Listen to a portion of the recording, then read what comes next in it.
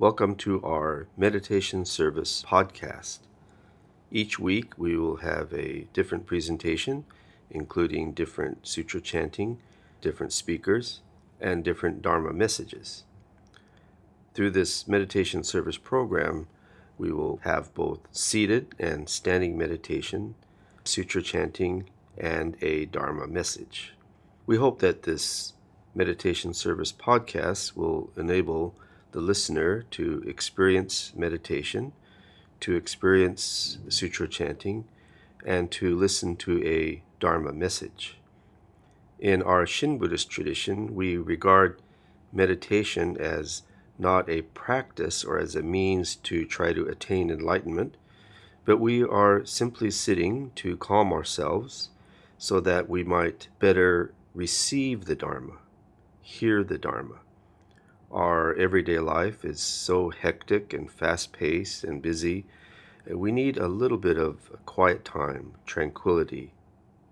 We find it hard to focus on listening to a message, and so by sitting first, we're able to settle ourselves, calm ourselves, and open our hearts and minds to receive the teachings. Once we learn how to receive the teachings in a meditation service, we find that we're able to receive the teachings even in our everyday life. We encounter teachers anywhere. It could be a driver, it could be a bartender, it could be your pet cat or dog that gives you a teaching relevant to your life. Thank you. We will now have seated meditation. Take a moment to see that your back is straight and centered, with your shoulders relaxed. If you're in a chair, it's best to sit forward slightly rather than leaning on the chair back, and keep your feet flat on the floor. Try keeping your eyes half open, resting the gaze gently downward, without focusing on anything in particular. In the same way, be open to whatever sounds are coming into your ears, whether from inside the room or outdoors. We are not trying to isolate ourselves from the world around us, but rather feel that we're part of that world. If you like, you may count your breaths from 1 to 10. Inhale deeply, let it all out. Try slowing down your rate of breathing relative to what it would be at other times. We are not trying to think about anything in particular or visualize anything. We simply watch our thoughts come and go.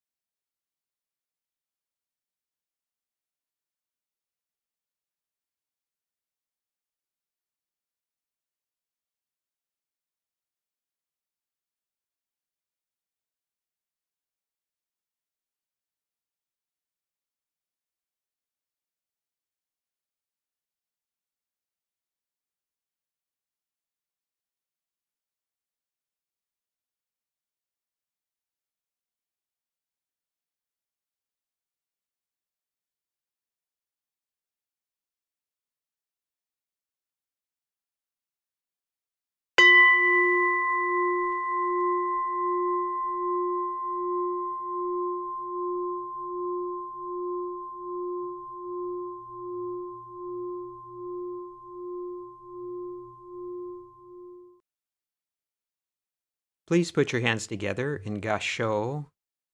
Bow. Namo Amida Butsu. Namo Amida Butsu. Namo Amida Butsu. Namanda Butsu. Namanda Butsu. Namanda Butsu. You may stretch your legs and then please stand. We will now have our standing meditation session. Your upper body is in the same position as for sitting meditation.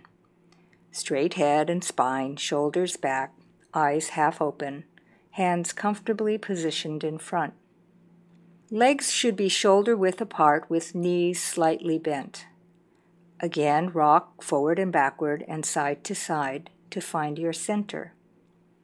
Standing meditation reminds us to take our meditation practice out into the world, waiting in line at the store, being stuck in traffic, going through TSA security at the airport. Over time, meditation becomes a practice for the body and mind that can be recalled when needed most, in situations that may be merely annoying, perhaps frustrating, or even stressful.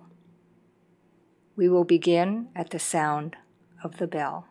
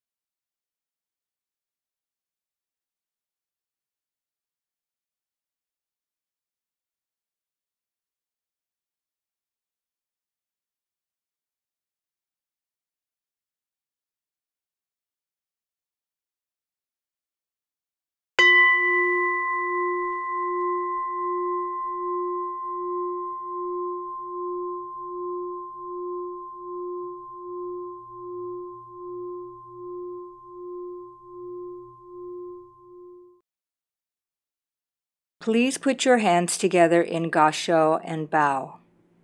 Namo Amida Butsu, Namo Amida Butsu, Namo Amida Butsu, Namo Amida Butsu, Namo Amida Butsu. All right, this completes our standing meditation. Please return to your seats and we'll prepare for our second seated meditation. Again, posture's the same. Try to have a nice straight back, shoulders relaxed, eyes half open, half closed, breathing down into your stomach using your diaphragm. Place your hands in front of your lower abdomen, and we will begin our second seated meditation at the sound of the bell.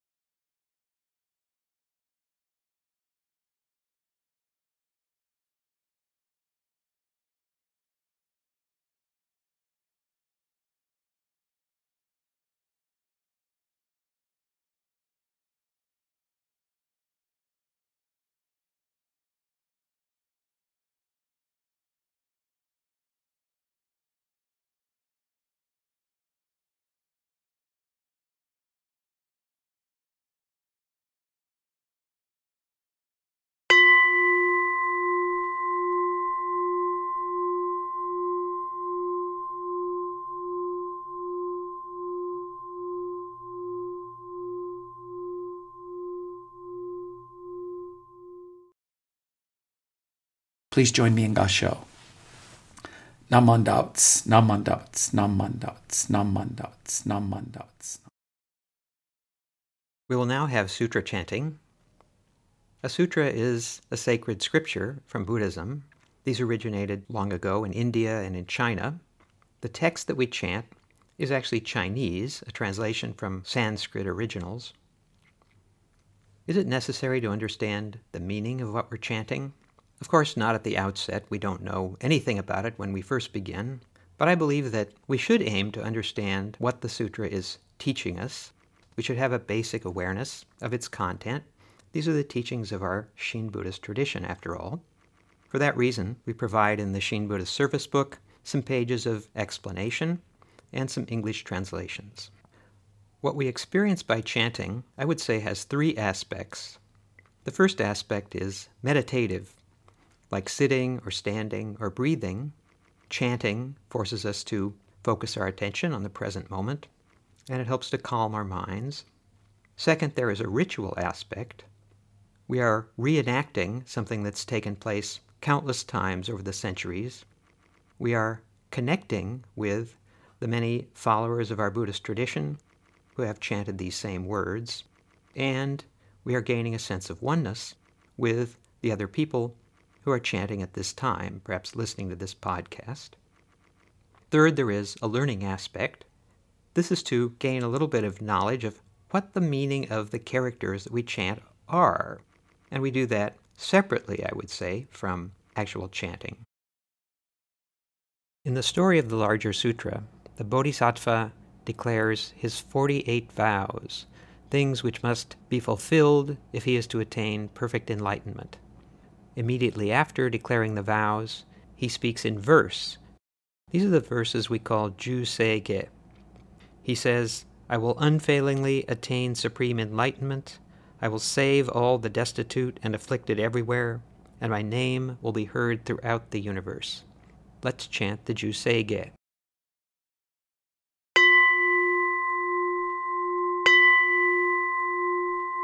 Gagon chose gan Hishimu jodo Shigan fu manzo Seifu jo shoga Ga o muryoko Fui dai seshu Fusai shosegan Seifu jo shoga Gashigan fu manzo Seifu jo shoga Fukyo isho yonko Seifu dai seshu Ryosai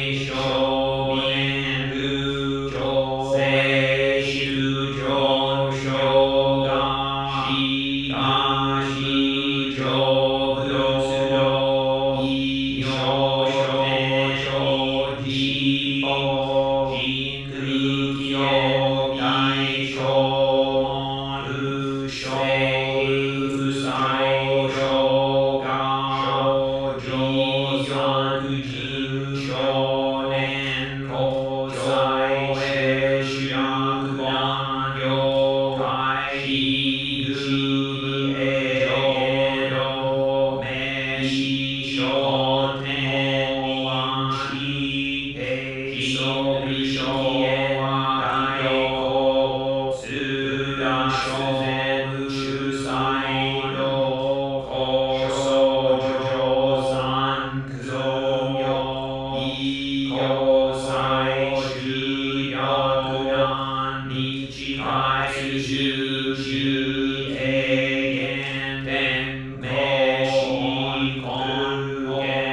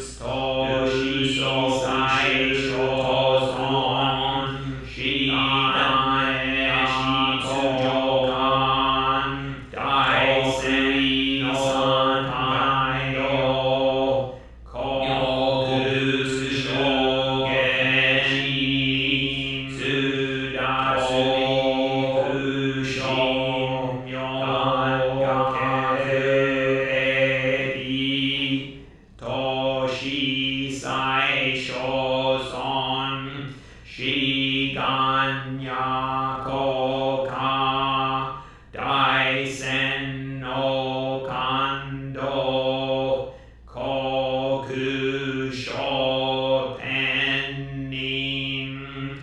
To Uchin Myoke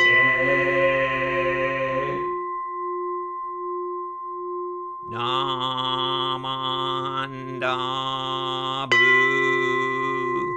Namandabu Namandabu Namandabu Namandabu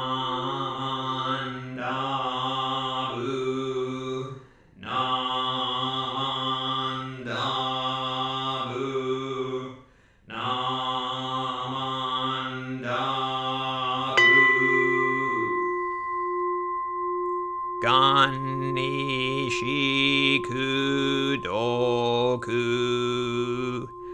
Yodo Seisai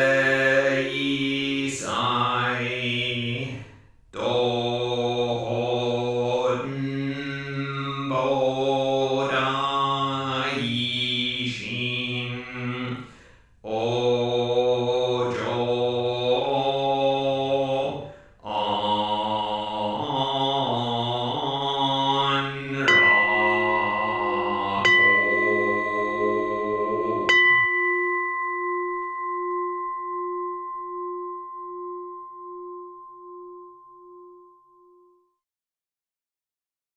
Please put your hands together in Gasho. Bow. Namo Amidabutsu. Namo Amidabutsu. Namo Amidabutsu. Namandabutsu. Namandabutsu. Namandabutsu. A lot of people I've been close to have been dying on me lately. Now there is a pleasant thought. No, this is not about impermanence or how precious life is. I'm pretty sure you guys have that part already figured out. It got me thinking about our interconnection with people, not so much about the effect it has on us, but the action of interconnection itself, the karma, if you will. My best friend Gary passed away recently. It was expected, long time coming. We always think that will help, but it never does. My old pal Johnny passed away not too long ago. We grew up in the same neighborhood together, and I've known him most of my life. Johnny was always a bit of a jerk, and of course I have never been a jerk. One quick one on impermanence.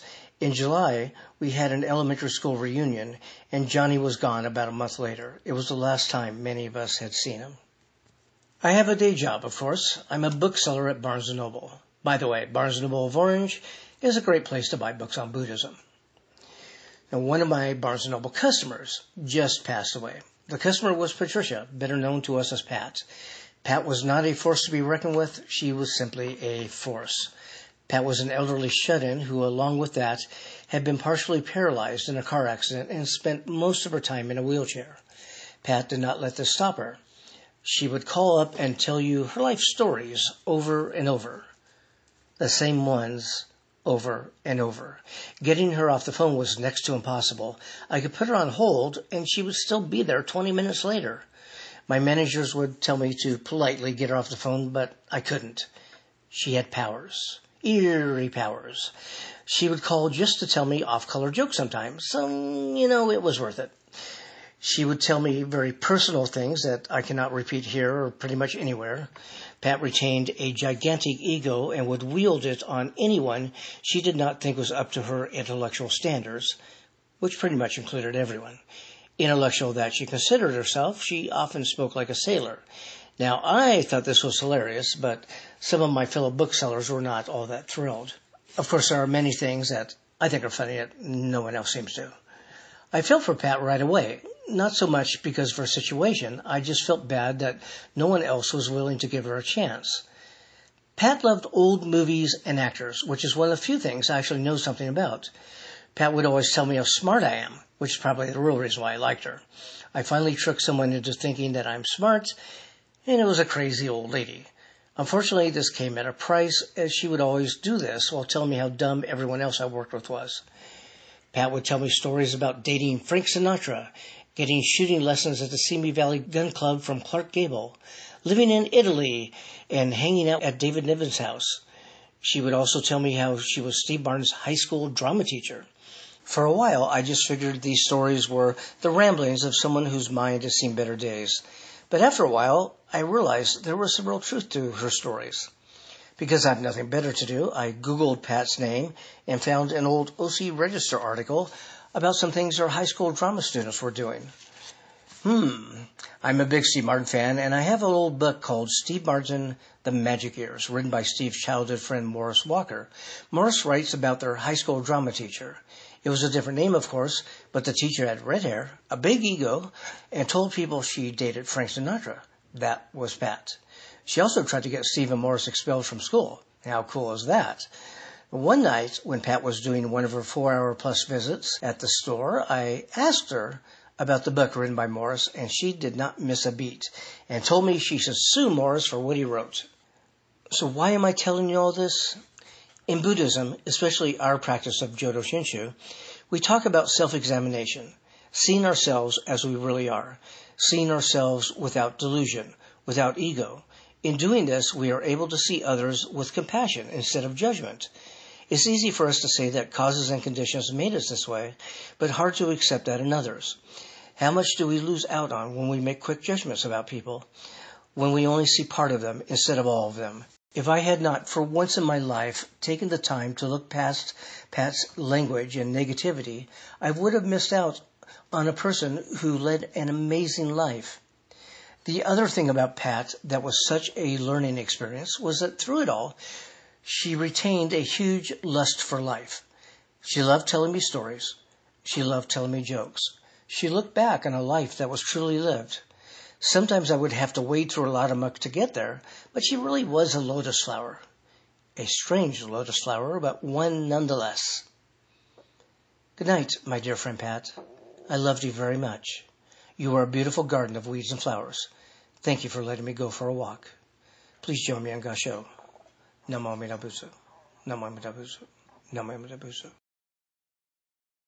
This concludes this podcast. I hope you feel grounded. I hope you feel different than when you began. And this feeling you have, I hope you take it with you out into your everyday life. It's important to develop these qualities in a controlled environment like this podcast. But the aim is for the effects to begin to bleed out into your everyday life naturally. My wife once sent me a meme on Facebook that said, yoga works, but only if you show up. And I feel that way about Buddhism and about meditation. It surely works, but only if you stick with it. And you have to get to the point where it becomes something natural and effortless in your life. And if you have high expectations and you're trying to rush the process, you actually retard your ability to change over time. You don't want to grasp it. You don't want to hang on to it. You just want to experience it in a regular practice and integrate it into your everyday life. So thank you very much for coming. I will close with Gasho. Hands together and we will bow.